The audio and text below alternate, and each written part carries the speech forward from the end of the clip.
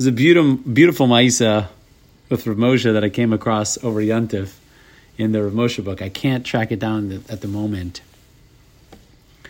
But Rav Moshe was basically being set up to have a vacation, and he goes to the place where he was staying, and shortly thereafter he leaves and goes back home. And he didn't want to say what the problem was. And eventually, maybe a couple of weeks later, or a few months later, if I recall correctly, they asked him what had happened, with the vacation home. And he said, he just said the following. He said, I got to this spot, this home, or this colony, bungalow colony, or wherever he was staying. And the place that I was staying shared a wall with an almana, I think it was. And the almana, the widow, had a daughter. The daughter had a singing. She was singing all day. She had a beautiful voice, and she was singing. And I wasn't allowed to stay there. I couldn't tell them to stop singing or I couldn't have them be told to stop singing that I was there. I could say, it's an almana. And this is giving her pleasure. Like, it was bringing joy to this woman's heart that her daughter was singing to her. So I didn't have a choice, so I left. Just all around. The dikduk in halacha, okay? And the sensitivity, what's he to do? He doesn't have a choice. This is the place he was set up with.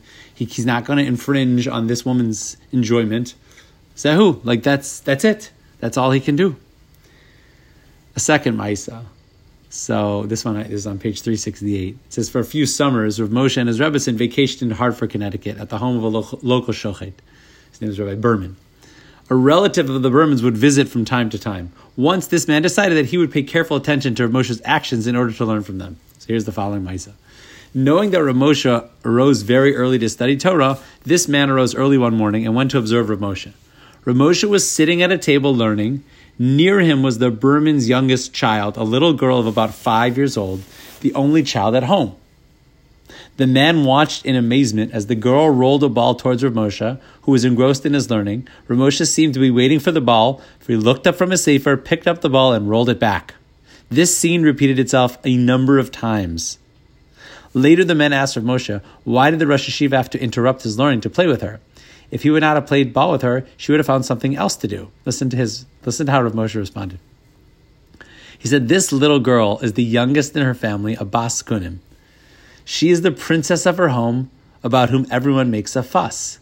Since I have arrived here, her parents are catering to my needs. They stand ready to provide me with every possible comfort. I have become the center of attention.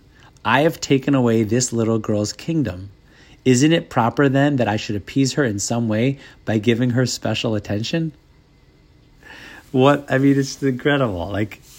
Here's the Gadol Hador that's being hosted by this family who very much wants to host him, and Rav Moshe feels the sensitivity that he feels for this 5-year-old who's losing her parents' attention, or losing, everyone's catering to him, and he feels the need to give her something back, because he, quote, took away this little girl's kingdom.